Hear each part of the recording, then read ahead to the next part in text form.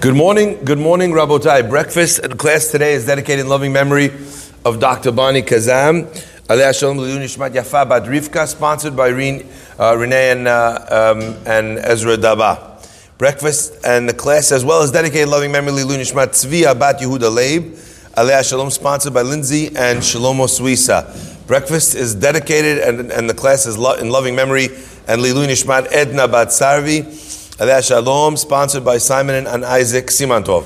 And breakfast in the class as well is dedicated and donated in honor of Dana and Afshin Hedvat and Fariba and Nori Urizadeh for their overflowing generosity and love for their children, sponsored by Sarah and Arya Urizadeh. As well, breakfast and the class as well as Le'ilui Nishmat Daniela Shifra Bat Miro. Okay. And one more as well, Albert Dayan, in honor of the wonderful Avi Abba Deni Harosh, and his wonderful daughter Dina, and his trooper of a wife Bida. All right. Okay, let's begin. So Yaakov makes a very interesting promise to God, and he promises HaKadosh Baruch Hu, A'aser a'aserenu lach. I'm going to give a tenth of everything that I have. I'm going to give you to God, to Borei Olam, in return for your kindness. Now, what's very interesting is the Gemara tells us that there was once a Kuti, a Kuthite, one of the tribes as well, that were offshoots of the Jewish people living in Eretz Israel. They denied the viability and the law of the Torah Sheba'al Peh, the oral Torah, and they only believed in what it said in the Torah that's written. So in other words, if you could show it to me in the Bible, then I'll do it. But if it's not in the Bible itself, then we don't do it. Unfortunately, that's not a possible way to live your life. As we all know, the Torah is only possible to be kept if you accept, along with the Torah Shebechtav, the Torah that was written, the oral Torah as well that was given alongside to interpret it.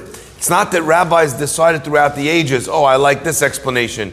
Or you know what, how can we make people's life more difficult? I know, 2 days Yom Tov. Right? The idea was not that the rabbis were introducing new things or new concepts, but rather that they were interpreting the Torah based on a Misorah that was given to them. And as I always point out, if a person doesn't understand how this is logically imperative, then the way you explain it is by showing examples in the Torah which illustrate to us that without an accompanying Torah Sheba'al Peh, a oral Torah, the written Torah doesn't make any sense often.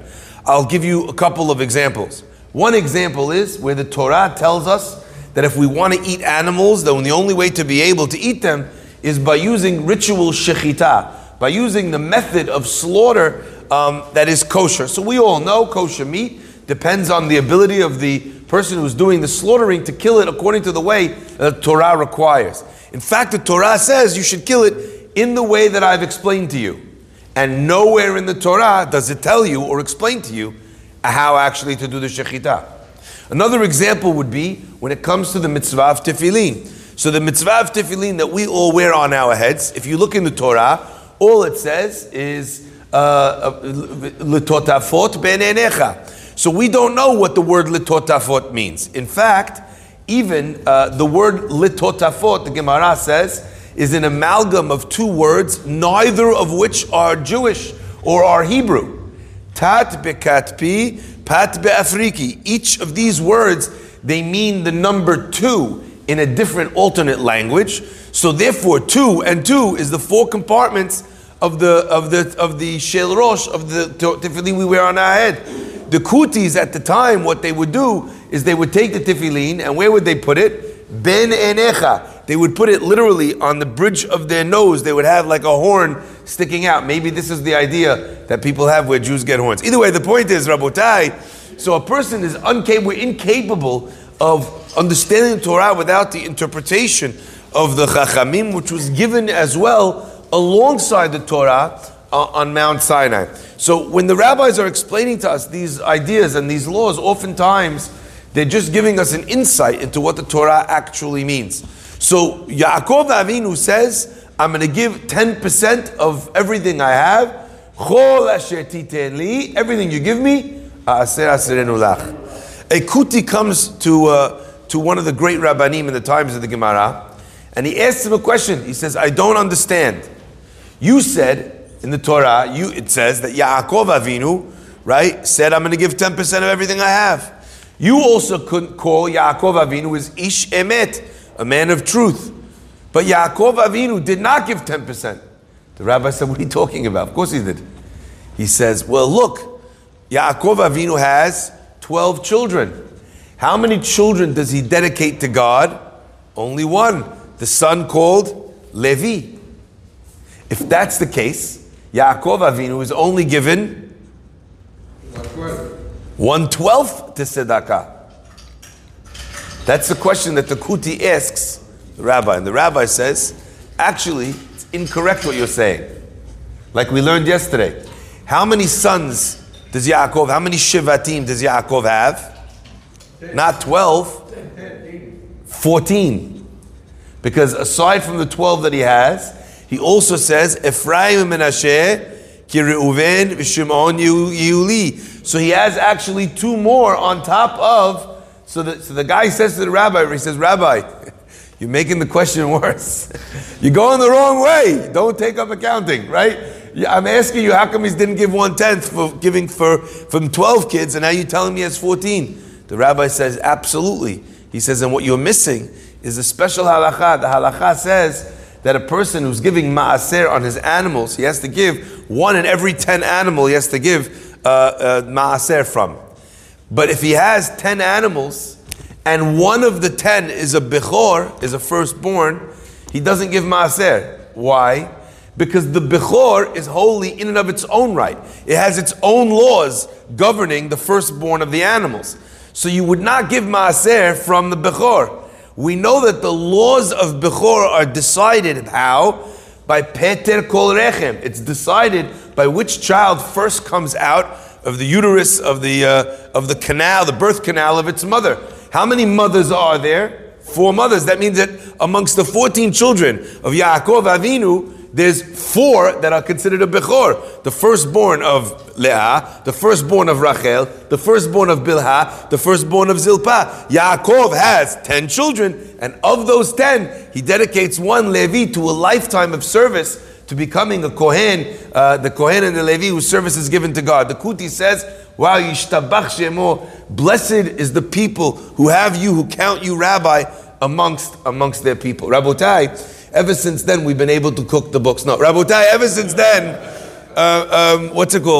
we were able to understand this gift that Yaakov Avinu gave. Now, I saw in this idea a very beautiful answer, and I'll tell you why it's a very beautiful answer over here.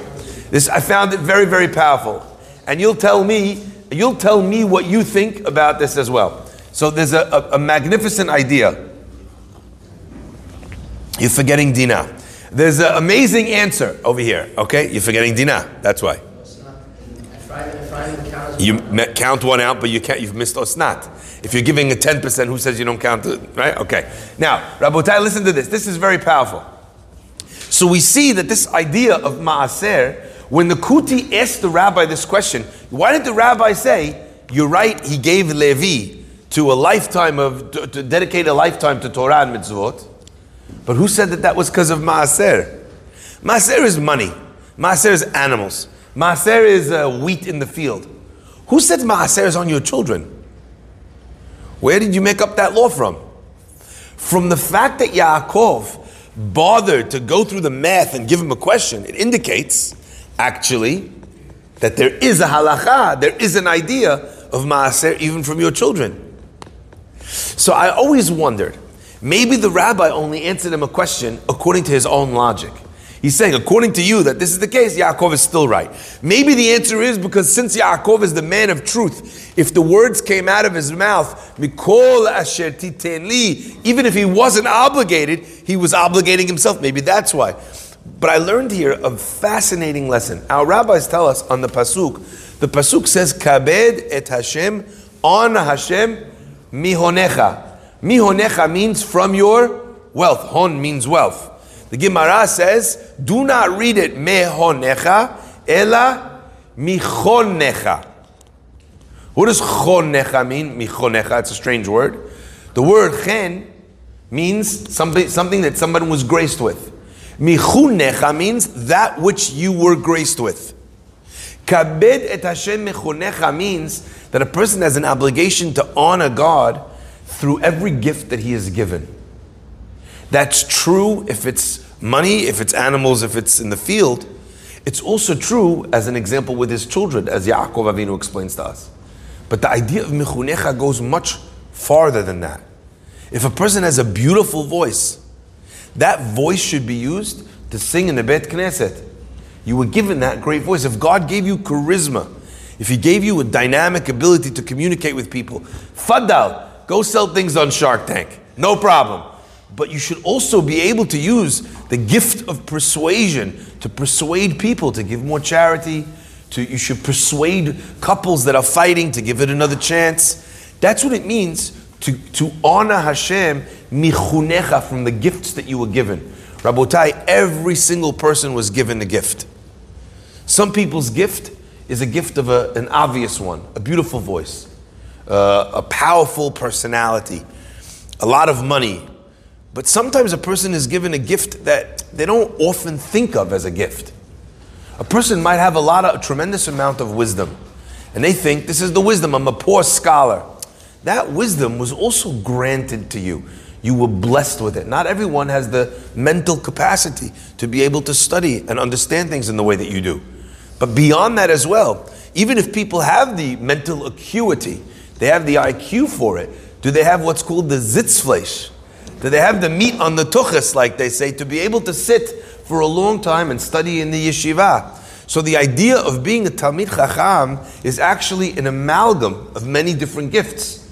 It's a gift of the mind, it's a gift of patience, it's a gift of a sensitive soul. If you're someone who's compassionate, that's also a gift. You're capable of communicating to others a compassionate way, to look at other people, also to look at themselves, to see or to forgive their mistakes. What a gift that is. We learn all of this from the word mechunecha. But Rabotai, the gifts that we receive in our life, they're not givens. It's ironic to think that not every gift is a given. Even though gifts get given, they shouldn't be taken as if they are given. And let me explain what that means. The Pasuk tells us that as Yaakov is sleeping there, there's a sulam, a ladder which reaches the heaven. U'malachei Elokim, and the angels of God, olim v'yordim bo, are ascending and descending on this ladder. Now the angels of heaven, what did they do? What is their job? Other than to look pretty and flap wings. What is their purpose?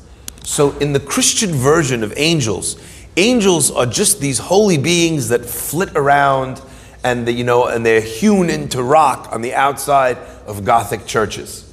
But in Judaism, we understand that an angel actually has no inherent purpose other than its specific mission from God. So the angel Raphael, his job is to go and bring healing to the sick.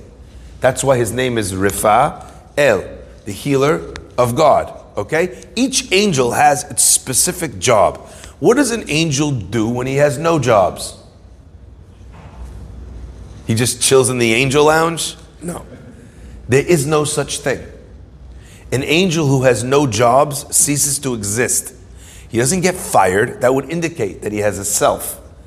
All an angel is the carrying out, the physical manifestation of the carrying out of one of God's wishes. So when Yaakov looks at the angels and he sees the angels rising and descending on this ladder, it's indicating a very powerful idea. The Baal HaTurim points out something fascinating. He said the word for ladder in the Torah is sulam. If you take a look at the numerical value of the word sulam, Samach is 60, Vav is 6, Lamed is 30, and Mem is 40. Together, you have 136. So the ladder, the numerical value of the ladder is 136. Interestingly enough, again, for those of you who are not Gematria fans like me, okay, the numerical value of the word in Hebrew for wealth, which is mammon, is also mem, 40, 46, and 50, is exactly 136. So having wealth is is, so to speak, indicative of this ladder. Because the same numerical value, 136, is also the numerical value of the word oni, which means poverty. So the idea of money, the idea of wealth, the idea of blessings, and the idea of being bereft of those blessings, all of those are symbolized by this ladder that has the angels of God giving, so to speak, bringing bounty, and also taking it back. One of the things I like to encourage people to do, people say, Rabbi, I can't, I'm thinking, when I'm going to retire, I really want to get more involved in helping with charities. And I always say, how do you know? Don't wait. How do you know what your life's going to be like after you retire? How do you know if you'll be able to retire?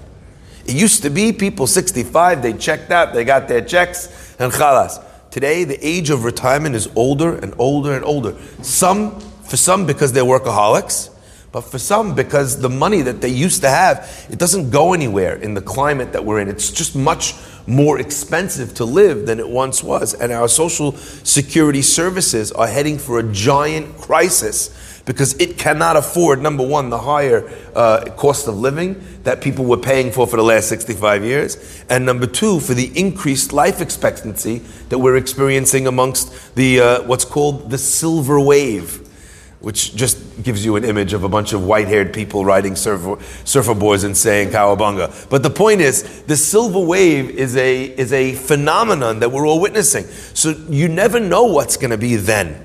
You never know if you're going to make it to then. You don't know if the gifts that you have are going to be gifts that you will continue to have. So you have patience, maybe you'll lose it, ironically. You have money, maybe you'll lose it.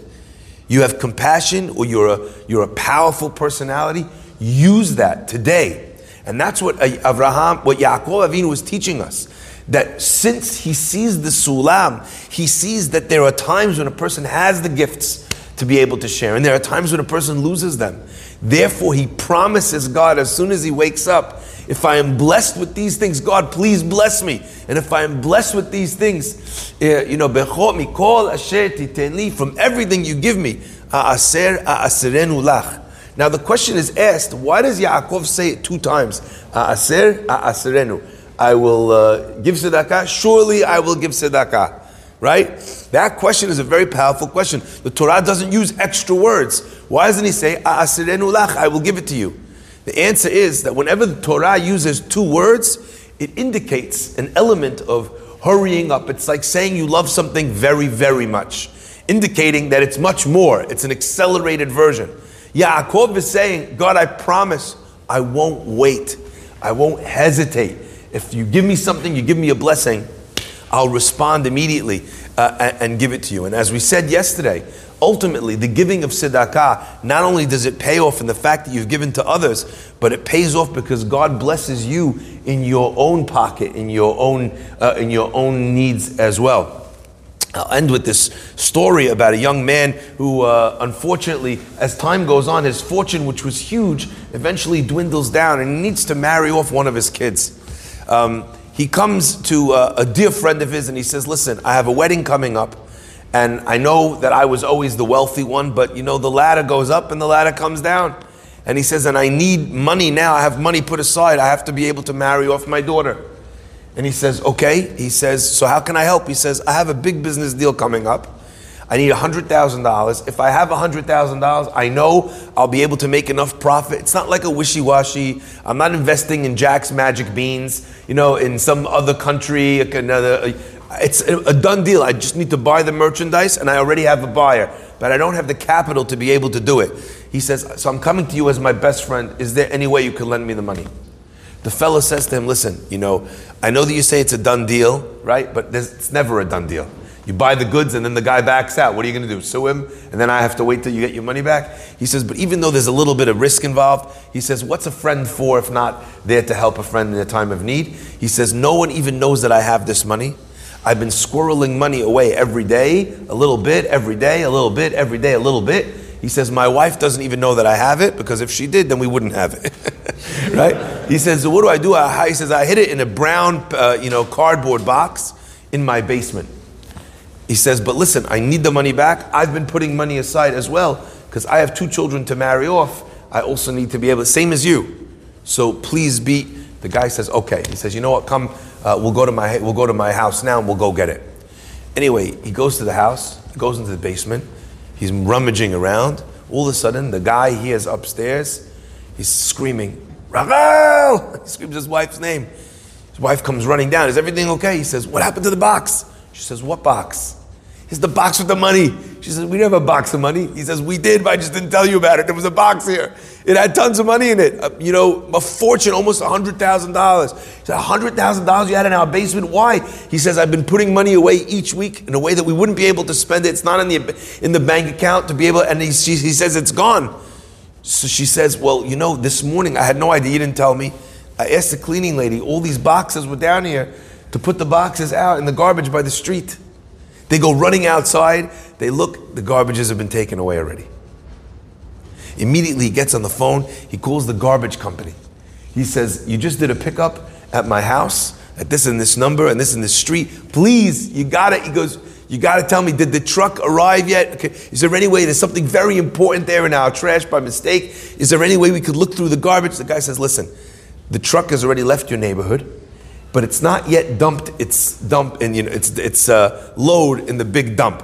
What we'll do is we'll ask it to get, when it gets to the trash yard, to pull aside, to empty the whole garbage truck in a separate pile, and you can go through it there, and then we'll move it afterwards. The guy's thanking them, thank you so much. They go down there, they're putting on hazmat suits, it wasn't even Corona.